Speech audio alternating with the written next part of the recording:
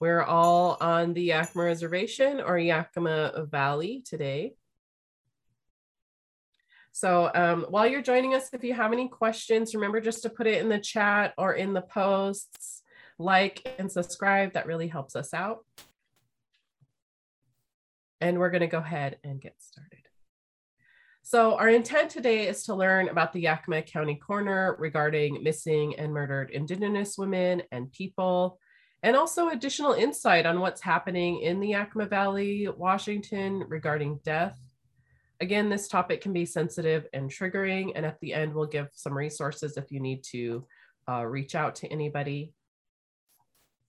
So welcome to this episode of War Cry Podcast. We are an all-Native run podcast discussing data, events, stories, issues, and historical connections about Northwest missing and murdered Natives. We are located on the Yakima Reservation. Thank you for joining us for this episode. Again, we are live streaming during the noon hour Pacific time. Please leave comments or questions in the chat box and we'll make sure to have our producer get to them.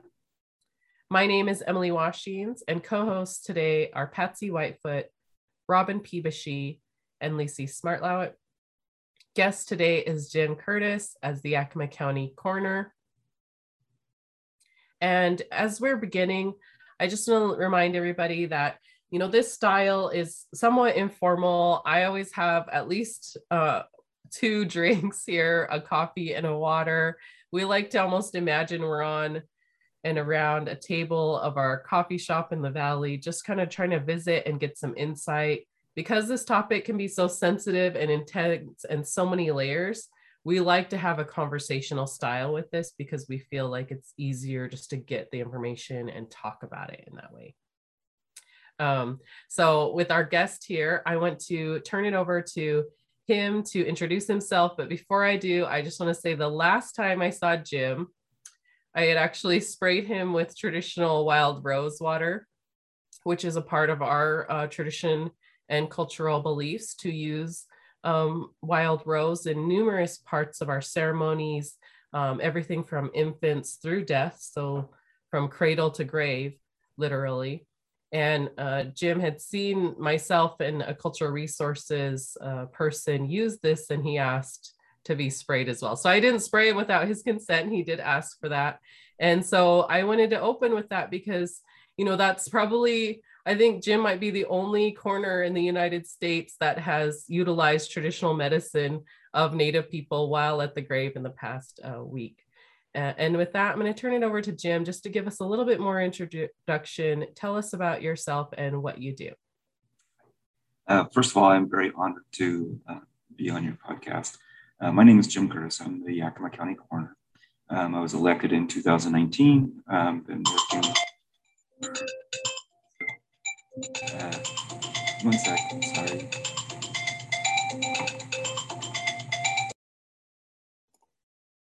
While Jim takes this call, I just remind our viewers that Jim is the coroner in this area that's the size, a very extensive size, and being the sole person, he is an on-call individual. So we were aware of this when we were doing this live broadcast.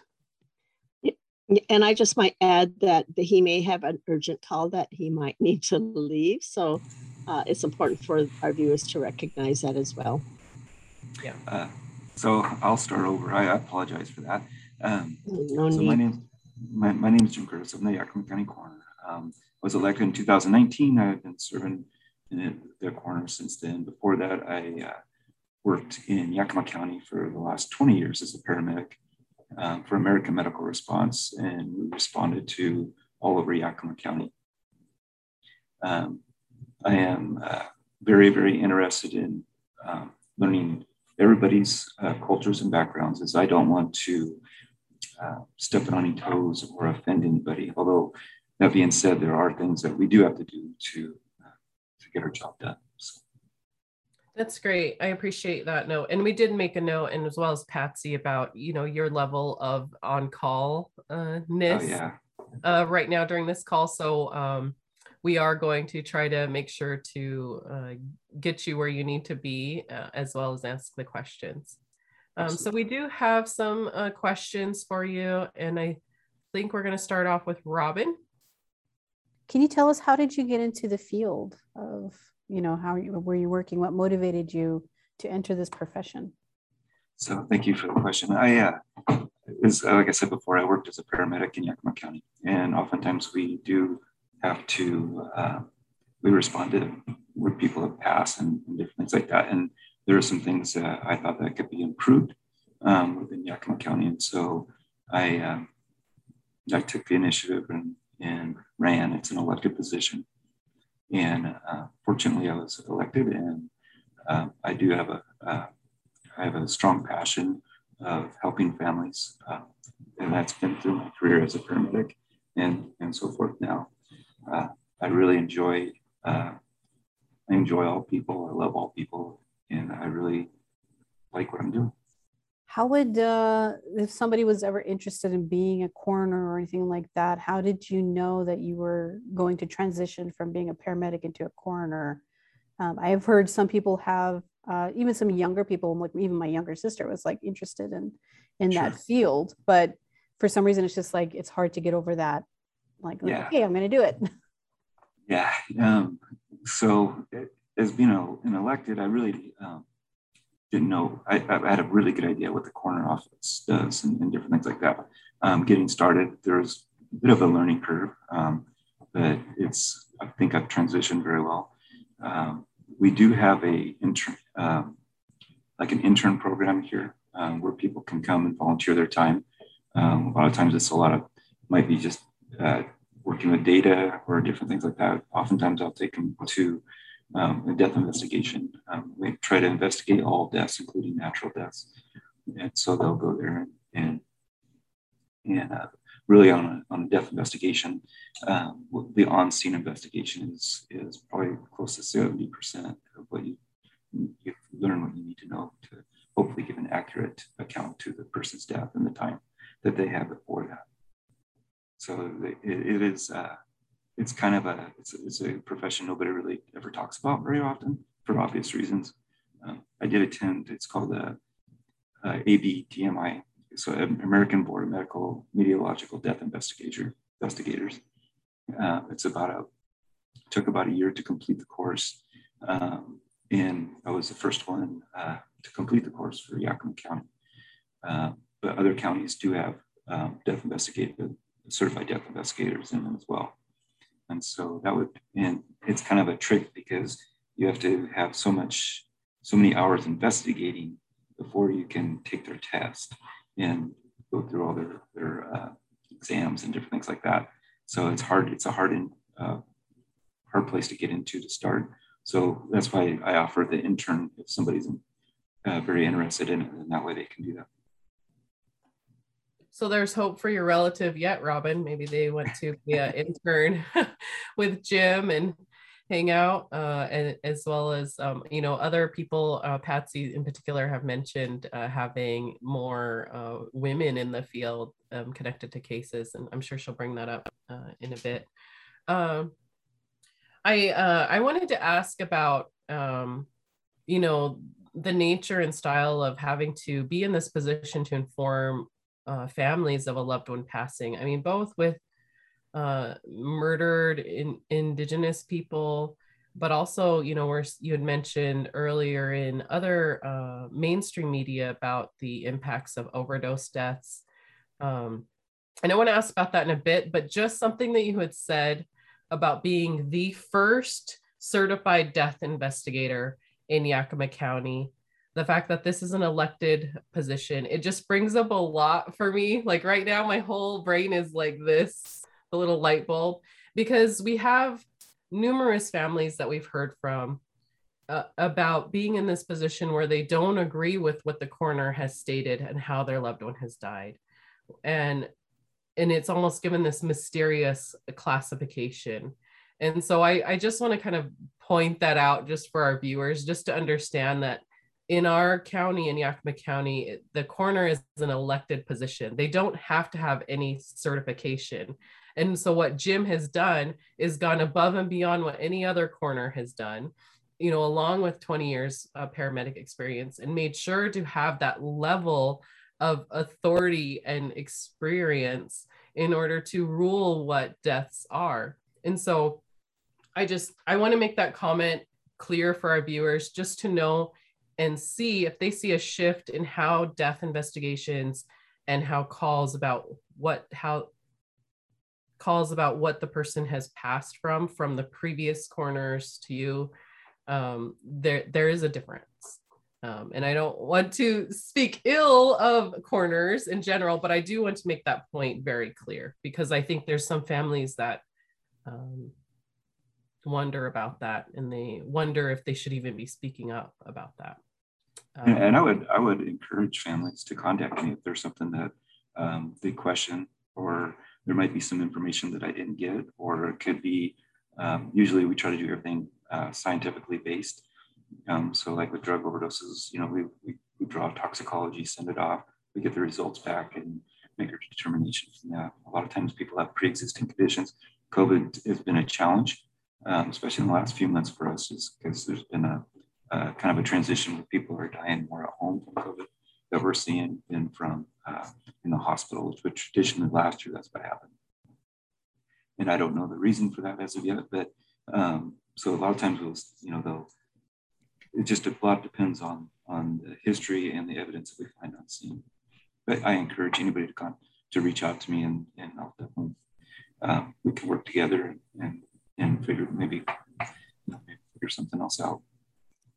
Yeah, I appreciate that. And I think our other families will appreciate that note as well.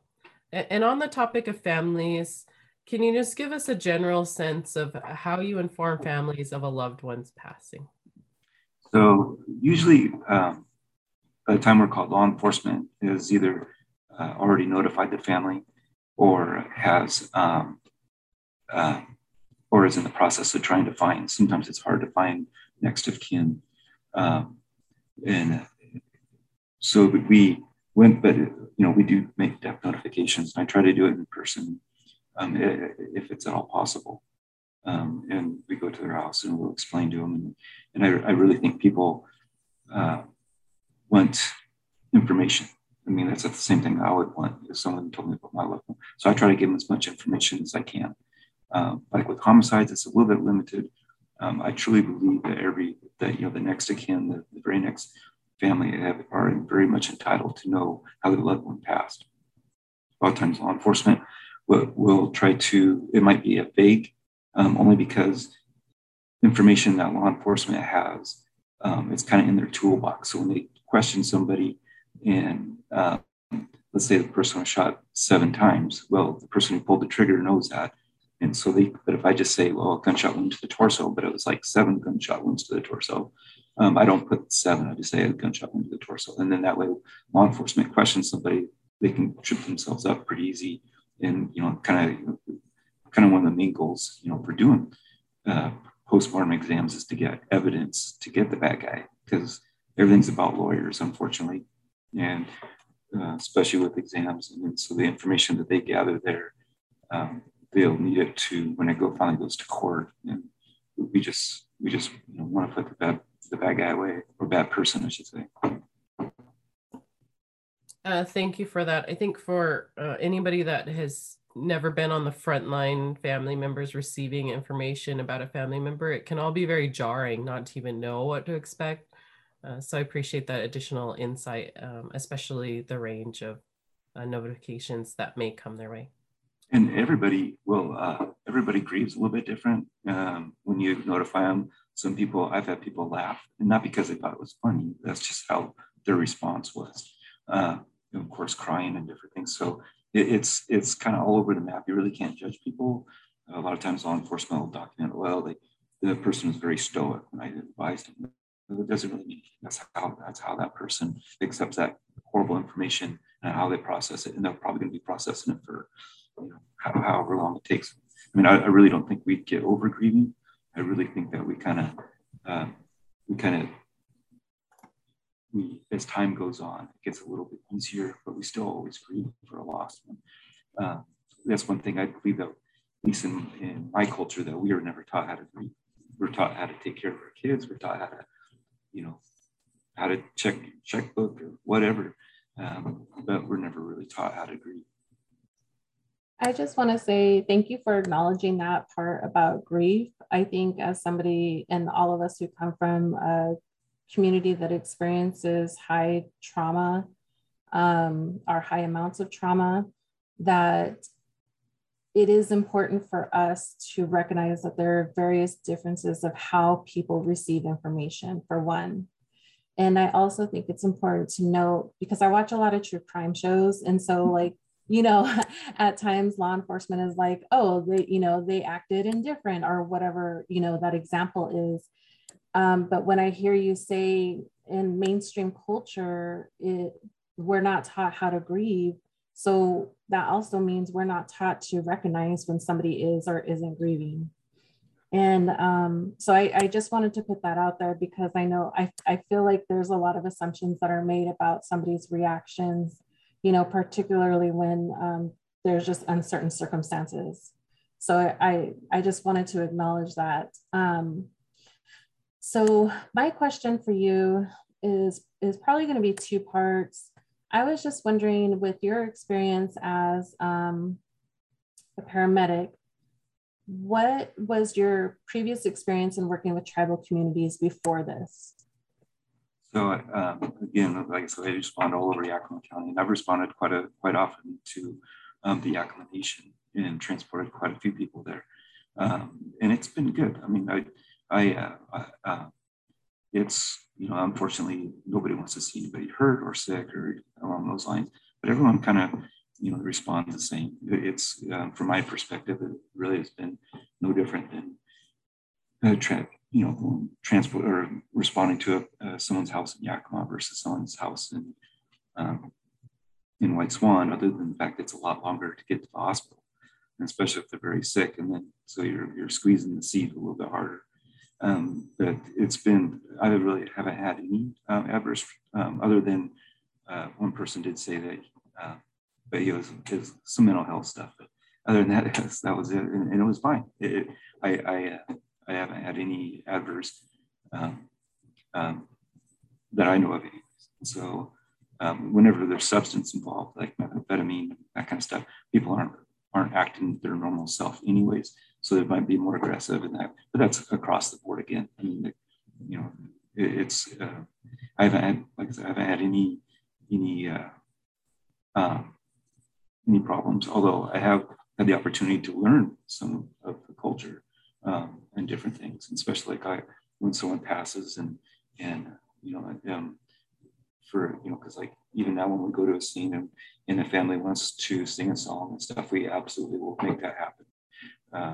And anything to bring dignity and respect to that person and to the family. Thank you for sharing that, because that's actually a perfect segue into the next one, which is a little bit more about what you have learned from working with tribal or missing and murdered Indigenous women and people's families. So I have a huge passion for myself for this, because I really don't think that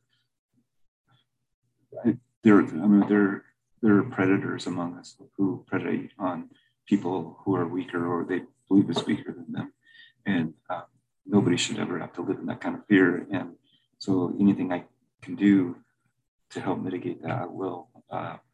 And having families that are missing, or loved ones that are missing, I can't even imagine that. I've never personally had to go through that. I hope I never do.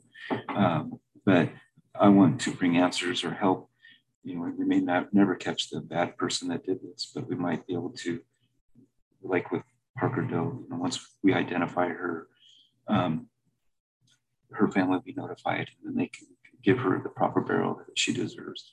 And then also it lets the family know that person still isn't just out there. And I don't think there's ever going to be closure, but they will definitely help with the healing process of and unfortunately in Yakima County, I believe that, and I could be wrong, but I believe that we are the highest county in the state. Don't quote me on that, but I know we have way more than we should of missing or indigenous women and of women of other ethnicity that word as well. And so that was one of the main reasons that I wanted to get a human remains detection dog, was to assist in any way that I can. I mean, like with the two gentlemen from California, I walked all of Marion Train. Actually, I got within about a half a mile of them, and but fortunately they were found, and I'm grateful that they were found. But there's other people. There's, as I met with Tammy Ayer today, and we talked about some of the missing and murdered indigenous women, and of course, Karen Wallagy was brought up, and that's what that's one person that Jane Doe possibly could be in. But there's also another, Rosalie Evers is another person. So we talked about that. Talked about Miss Hannigan, Susan Hannigan. I think that's what her name is. Forgive me if I got it wrong. But that's another person that we possibly I could go search for, just because we do have some idea of a property that she may be at. But all this takes time and getting permissions and different things like that without interrupting law enforcement and stepping on their toes, because I don't want to endanger any case that they might have as well. So I have to work with them, or I get to work with them and kind of facilitate all this. So, but that was the main reason I wanted to get an HRD dog. And he's done really well. He's Brownstown Tavern, he did well at. I think he's got 4 fines so far. So it can be challenging, but it's that with all my other duties, because I still have to do my other work, and so I don't get to utilize him as much as I'd like to. But I get to, being the coroner, I do get some inside information on different things that I can look up and access to.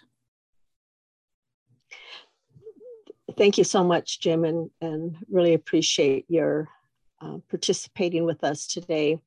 We have an audience question. Want to make certain that we get that question. Absolutely. The question from the audience is, does every death require a coroner's inspection?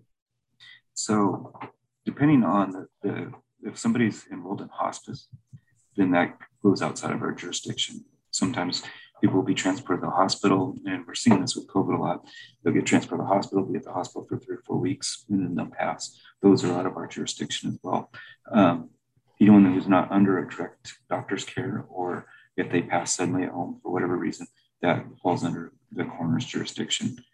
We can't make it to every natural death just because of lack of resources on our end. Right. But we try to make it to as many as we can. I think for natural deaths, we're about 60 to 70% where we show up on scene. We try to make it to, obviously, all homicides, drug overdoses, suicides, and things like that. So those deaths do require an investigation. It may not be. Sometimes we'll investigate. We won't be on scene investigation, but it will be an investigation that will happen, looking at the patient's or the person's past medical history, what the last 12 hours of their life was like. What were they doing? Were they experiencing pain and didn't seek help, and different things like that. So it can point the direction to that. The investigation part of it is very, very important.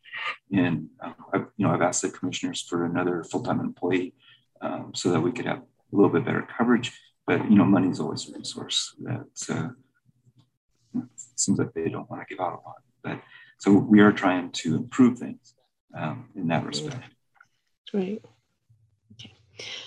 Thank you for your response. And if we get other questions coming in from the audience, we want to also be mindful of our audience and the questions they may have coming up too. So the question I had was somewhat similar, having worked with you on just my own family case, but I was curious about policies that address the wishes of family, and you've answered some of that. And so I really appreciate your openness to be able to do that, to honor the wishes of the family. And I know you're only one individual, and sometimes, it can be a bit overwhelming and it takes time. So thank you very much. But if you have anything else to add on that around policies that the coroner may have or the county may have on that, I'd be interested in knowing what those policies may be. So there was a policy with the, we had a Native American woman that was found deceased. Fortunately, the person did get convicted. And in that and what we did, we had notified that person's next of kin, and we'd only notified one person of her next of kin. And because of that, and that person didn't share. And so there was other family members that found out through the media, which is horrible for me to even to process. That's not what our intent was. So because of that, if it's a person that's been missing for any length of time, we will notify one or two or more of the family members, just so that doesn't happen again. And it was unfortunate that happened, but that was a good learning. It was a good learning event for me, and so we and usually that hasn't, unfortunately, that hasn't come up again. But that's the policy we have in place, so that at least a couple of people will know in the family. Right. Well, I appreciate you taking those steps to make improvements to the office. And yes, that could be an issue because we're so diverse and we're the largest reservation, and we don't all live on the reservation. We live all over, particularly the Northwest and throughout the United States. So really appreciate you taking those steps to make improvements. And I think I just want the audience to know that and just the communication that I've had with Jim and also our podcast members here is that I found the coroner's office to be very open, and approachable to working with family members. And I certainly appreciate it. And so much so that we did meet with Jim on a case and want to be there to continue to support him. And so if our audience have any questions, please feel free to reach out to us as well. Because we get calls. I've gotten a call from another state office asking for support, which I've shared with our team that we want to continue supporting our missing and murdered Indigenous peoples wherever they may be, particularly here in the Northwest. So thank you very much. Yeah, I appreciate that note there about, being able to contact and that having that open line of communication. We also have another audience question. Does Jim have any goals on how to help missing and murdered Indigenous women? Absolutely. So I think the biggest thing, and we've seen it in the last probably couple of years, is getting the information out there. A lot of people, it's not firsthand information for them. A lot of people don't even know that there's an issue. A lot of people don't even know that we're, and it's not just in Washington State. I mean, it's across, especially the north, Montana,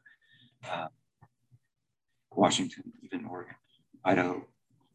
So my goal is to, every chance I get, I'm putting it out there, to inform people, because people, I genuinely believe people are good and people don't want this to happen, no matter to what culture. And I think if the information's out there, which I believe Tammy Ayer has done a great job of keeping it out there, but that's just one little community in our state. But so anything, I will always work on trying to get that out there and let people know that there is a problem. And the more I believe with the more pressure that is on bureaucracy, that they'll respond. We do have a lot of overdose deaths, but we also have a lot of people that are going missing, and they may be missing for 2 weeks and are found, and that's great, but it's worth getting the information out there, and especially the sooner the better. The sooner somebody doesn't show back up home and they're expected to be home, to get the information out there that they're missing. That's gold. It's what happens is if somebody's missing for 2 or 3 weeks, and then they put the information out there, and then there's a lot of time that is lost. And I think that there's a huge human trafficking problem going on. I don't have any evidence to base that on, but I just can't imagine, you see all these, like on Facebook, all the time you're seeing missing people come up. And I really don't think that many people were missing. There'd be a lot more bodies or remains that we'd be finding. So I really think there's a human trafficking problem going on. But that's my goal, is to get the information out there, keep it out there. I'll do whatever I can to maintain that. I've had interviews from, New York, people from New York City, and different things like that. I bring it up whenever I can, because I really, really believe that if we put this on the forefront, if people see this more times than not, then it's going to educate people on that this is actually a problem. This is actually going on. This is unacceptable. Mm-hmm. Did you have a follow-up, Patsy? Jim, thank you so much. With articulating your goal to make certain that that this issue is out there in the community, and the work continues to go on with the people that you interact with. And so I'm curious about the various professions or people that you work with in Yakima County. Maybe it's not just Yakima County, but of course others are, for instance, what's the role of the pathologist, or what's the role of the medical examiner, those kinds of things. Who are the key people that you work with when conducting the work that you do as a coroner? So more times than not, it's the investigation is with law enforcement. Ideally, the investigation is separate, but we do work together, separate from law enforcement in the coroner's office. But we, again, do work together. And I nothing but great things to say about the FBI that we have here in Yakima. They actually are paid for the exhumation that we did last week. Yakima Sheriff's Office, the tribal police are great. I have a tremendous amount of respect for them. So we work with them in I really think the jurisdiction lines, instead of being so straight and hard or more fluid, more what's the right word? I want to say that everyone's crossing boundaries to get things done, which is as it should be. Information is being shared that we share. I've consistently will be talking to detectives from whatever agency, and whatever information they want, I can give them, or insight that I can give them, or information that they can give me. Our forensic pathologists, they are very hard to. First of all, the one that we have comes over from Seattle, and so it's hard to schedule autopsies because she's very busy as well. And so when she does come over, we try to make every accommodation for that. And in regards to and she's willing very much to work with different religious beliefs and different things like that. A lot of times we have to do an autopsy on somebody, and they might be from the Yakima Nation, and we will stop. We won't do a complete autopsy, but we'll stop as soon as we find sufficient cause of death and get the evidence that we need to if they were to prosecute the person, like on a homicide, so to speak. So she's very open to that. Some pathologists aren't like that. Some pathologists will, this is how I've always done it. This is how we have to do it. And so we're pretty fortunate that she's willing to work with us on that. Thank you so much. I just appreciate that because in this kind of work, you definitely have to depend on others for support as well. And again, just want to say I really appreciate your openness to sharing with us here on this podcast as well. Thank you so much. I want to go back to Parker Doe for a second. And I know that this is a 33-year process. So it happened before your time here. This is currently being investigated as a homicide. So I know there's limited information, again, that you can share with us. But I just want to go back to that, process and, what can families or the community expect from here? What are the next steps in this process? So the hardest or the biggest step was exhuming the remains from the cemetery. And then the next step is, unfortunately, so let me back up. In 1987, she was found in November. At that time, it was common practice to send the skull to, they sent to Central Washington University to have a remake of the skull to try to get an idea what she might look like, because her remains were currently decomposed. So they did come up with, at the best of their technology, a description, and then they, unfortunately, the skull, which is forensic, was in their possession for, like I said, 30 plus years. Fortunately, a detective in Kittitas County had gotten a wind of this, or had somehow been notified of this, and obtained the skull, and then it was sent to the King County Medical Examiner's Office for forensic anthropology. And then, so documentation that I had, we were able to piece together that these are probably her remains. So we unearthed them. Now they have to match the skull to the remains through DNA, just to scientific background, just to make sure that they belong together. Once that's done, they'll have a DNA profile. They'll be able to run it through their certain databases, and then hopefully we'll get a hit it like on a family member, so to speak, and then we can backtrack back. Once the remains are identified, they'll be back into Yakima County, and the family will be notified, and this person will be able to have a decent burial that this person deserves. I don't know for like catching the person that did this to her. It's been a long time, so but you never know. Definitely not knowing who the person is we're never going to catch the bad guy. So once we find out who the person is, maybe it will lead to other leads. So, but that's where we're at. So the time frame of it all, I don't know. The FBI has offered to do the DNA analysis for King County. So they're going to work together on that, and also with me as a liaison. So, but once we do have identified, the family will be notified. And there will be, I have state law says I have 3 days before I can release the name to the media. So I'll take advantage of every one of those days so that the family can notify all their family, and that will eventually would have to release that person's name.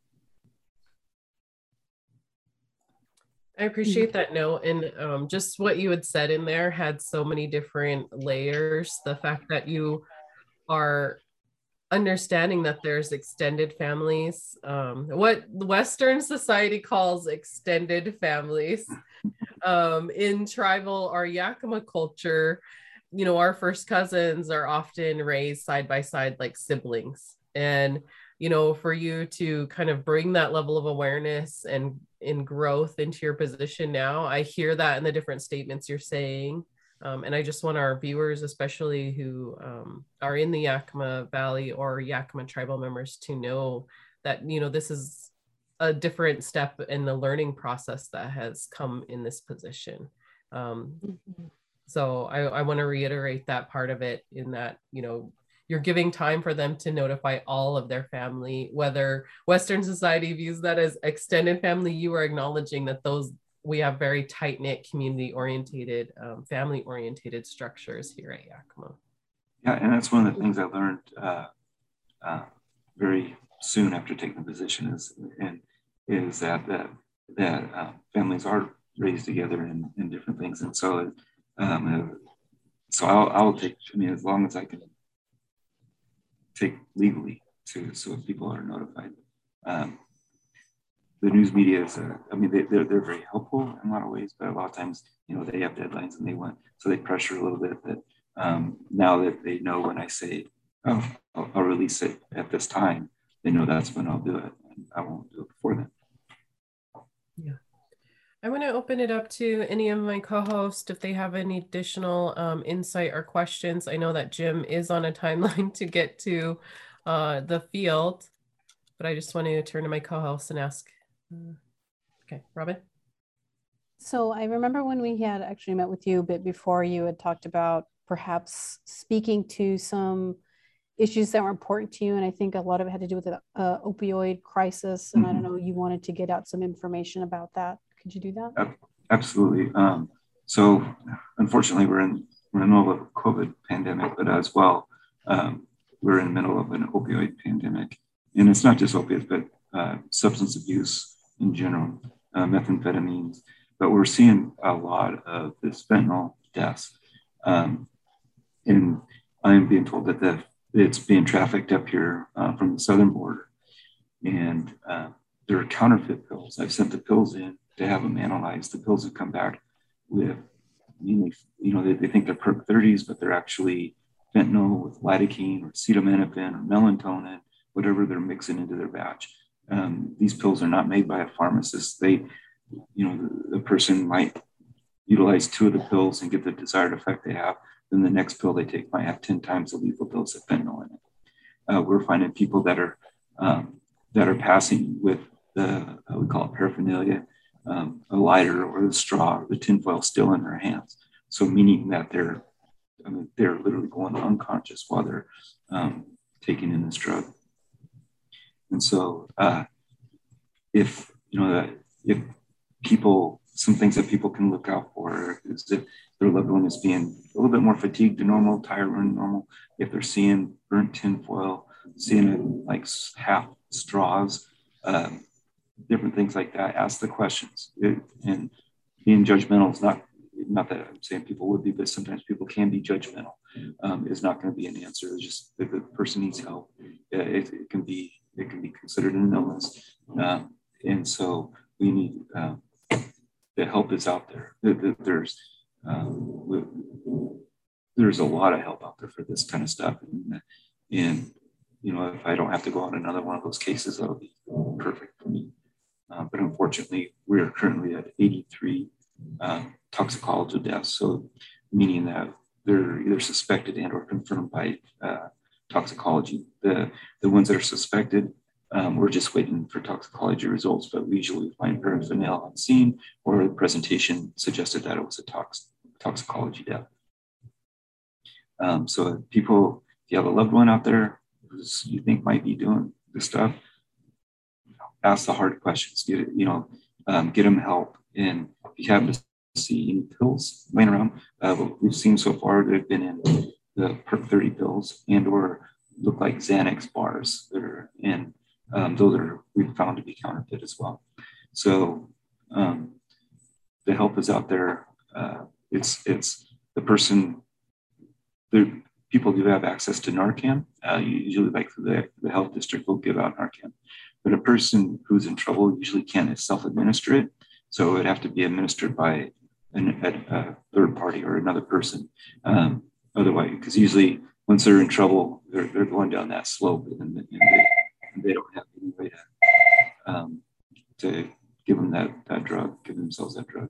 Thank you. We do have another audience question. Robin, did you want to ask that one, or do you want Sure. Has Jim ever been called to a site where unidentifiable bones were found and it ended up being an animal like a bear? Sure. or a lot of times people will call and say, hey, I found these bones. They don't look like any animal I've ever seen. I was wondering if you could come check them out. So what I'll do is I'll come out there or to their house or wherever they are and take pictures of them. I can send them to a forensic anthropologist. And usually what they do is they look at them, say human, not human. Some are human. We've had where someone has found bones and they are human. But then sometimes they're just deemed archaeological. They've been there for forever, for a long, long time, and they're not forensic. So then we release those back to an anthropologist, and then they start their process of trying to identify the person and see where they're from. And I'm by no means an expert at it, but they do have a lot of resources and stuff. So yeah, that has happened, and we've also been called to a site where someone found a jawbone. Well, that's pretty obviously no other animals have a jawbone like ours. So then we go back out and search, we find more bones, that kind of stuff. And so we start working on identification. So yeah, it has happened. They're interesting cases. And, the idea is to hopefully identify the person and notify their family. Thank you. Jim, can you share a little bit about Justice? Oh, absolutely. So our audience knows about Justice and the work that Justice does. Sure. So when I first took office, one of the goals I had was to get an HRD dog. I applied to Legends Casino. They have their grant program, and they were gracious enough to grant us the money for him. So I did some research. I found a place back in North Carolina who trains HRD dogs, and that's their only discipline that they're trained. So that's the only thing that they're trained to do is to do that. And so I went back there, spent time in a handler school, and then we brought Justice back out here, which in itself was quite a story because of COVID. But so we got back out here, and then so anytime anybody has any concern that there might be human remains, or even I've gone out to where someone smells something that's decaying or decomposing, we'll go look for it. And usually it's an animal that we find, but he won't. So he'll indicate on human remains only. So like animal bones, he'll walk over them or he'll pee on them. Seems to pee on everything. But he won't indicate on animal bones or different things like that.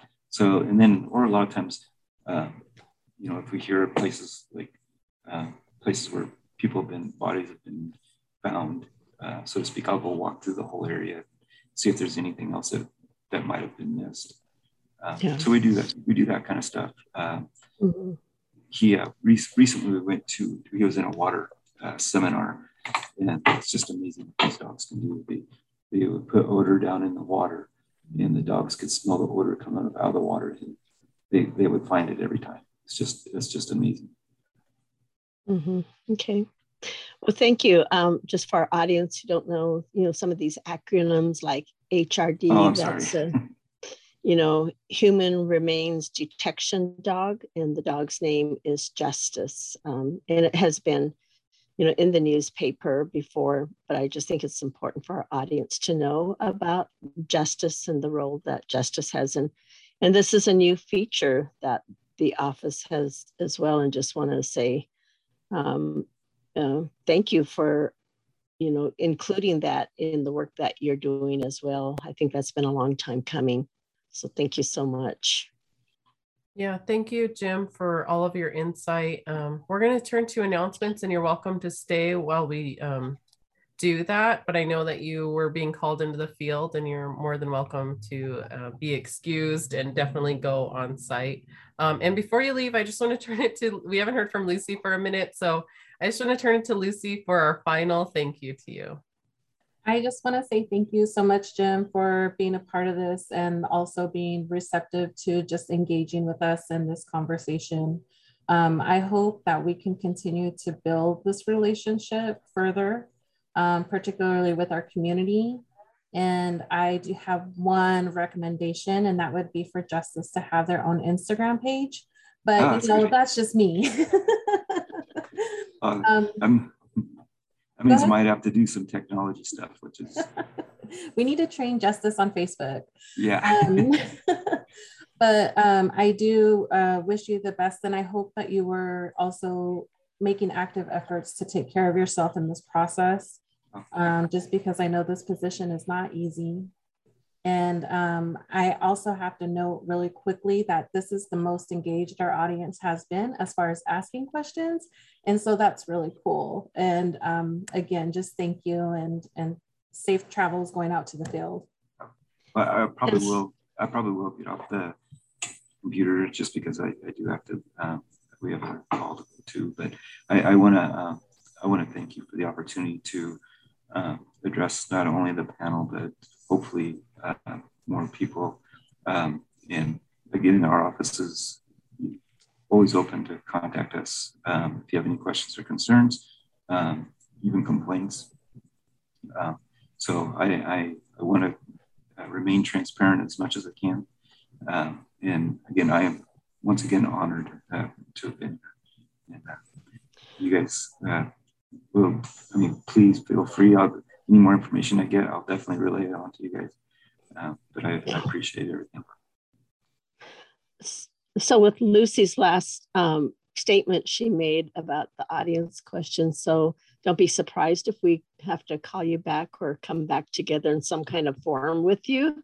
Oh, absolutely. So really appreciate your absolutely being with us this afternoon. Yeah, and we'll make sure to include your contact information again for those of us, the people that are listening in.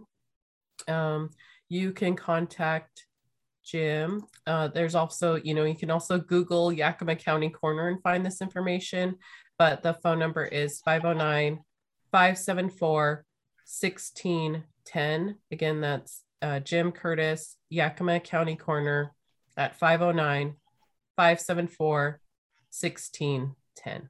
Thank you. And also if I could leave you my work cell number. Yes. Which is 509-907-4269. And that number hopefully will be answered every time somebody calls it, just because that's how they get a hold of us.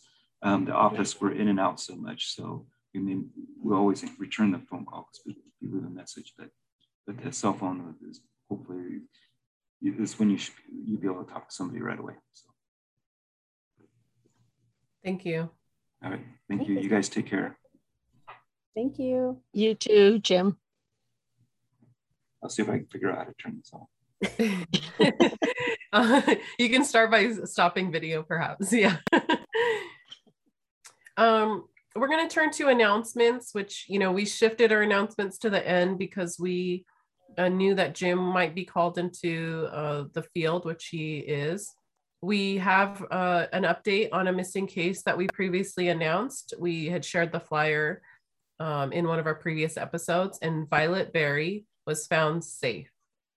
Again, Violet Berry was found safe, and the family confirmed that with a War Cry podcast, and we wanted to let everybody know about that. We also have an event announcement that we have seen. It's Come Eat with Tribal Police. Actually, the title is in our Indigenous or Yakima Ichishkin language. It's Auna Tequetatasha, which I just love seeing our language and sharing that anytime we can. So that just means like, let's go eat. And this is a Come Eat with Tribal Police on Wednesday, October 27th at 9 a.m. at the Yakima Nation Tribal Police Station. This is a drive-through event due to current health restrictions, and all CDC recommendations will be followed. We'll make sure to post that flyer to our socials. So if you follow us there, you can see it.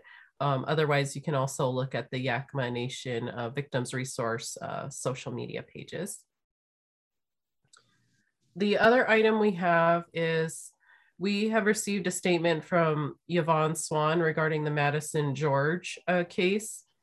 For those of you that aren't familiar with Madison George, we've been announcing this trial on our Twitter feed. We've been tagged in it, and we've also been sharing a little bit of updates here and there in our announcements.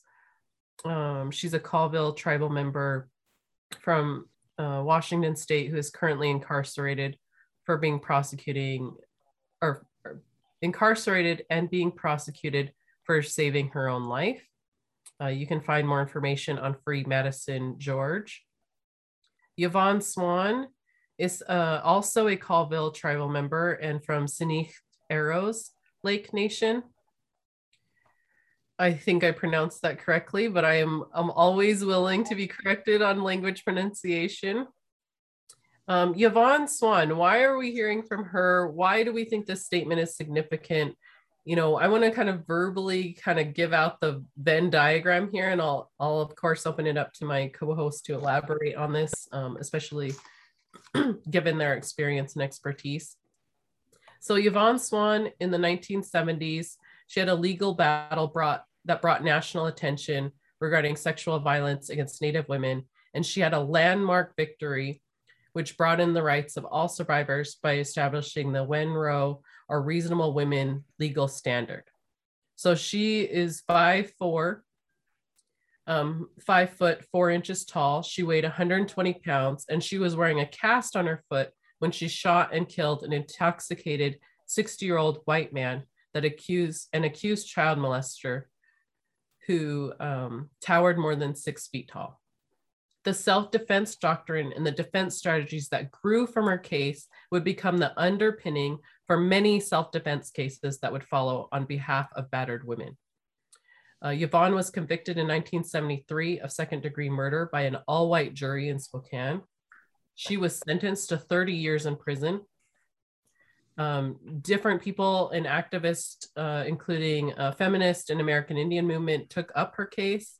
And in 1977, the state of Washington v. Wenro decision overturned her conviction. So it is considered a landmark decision. This information is from the Washington State Coalition Against Domestic Violence YouTube summary and award video that they had awarded her last year.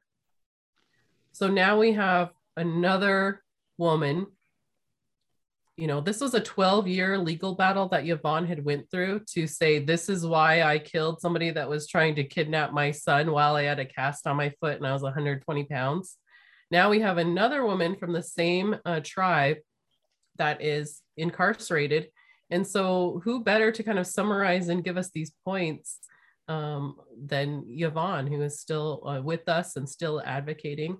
And we're going to read the first 2 sentences of her statement. We will post the full statement on our online. My name is Yvonne Swan.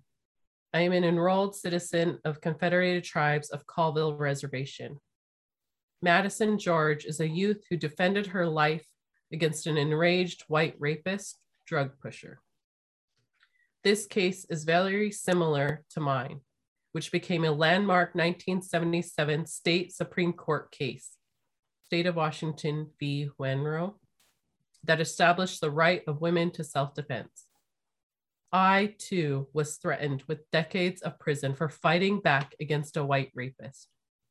The federal prosecutors scared her like the state did me at first.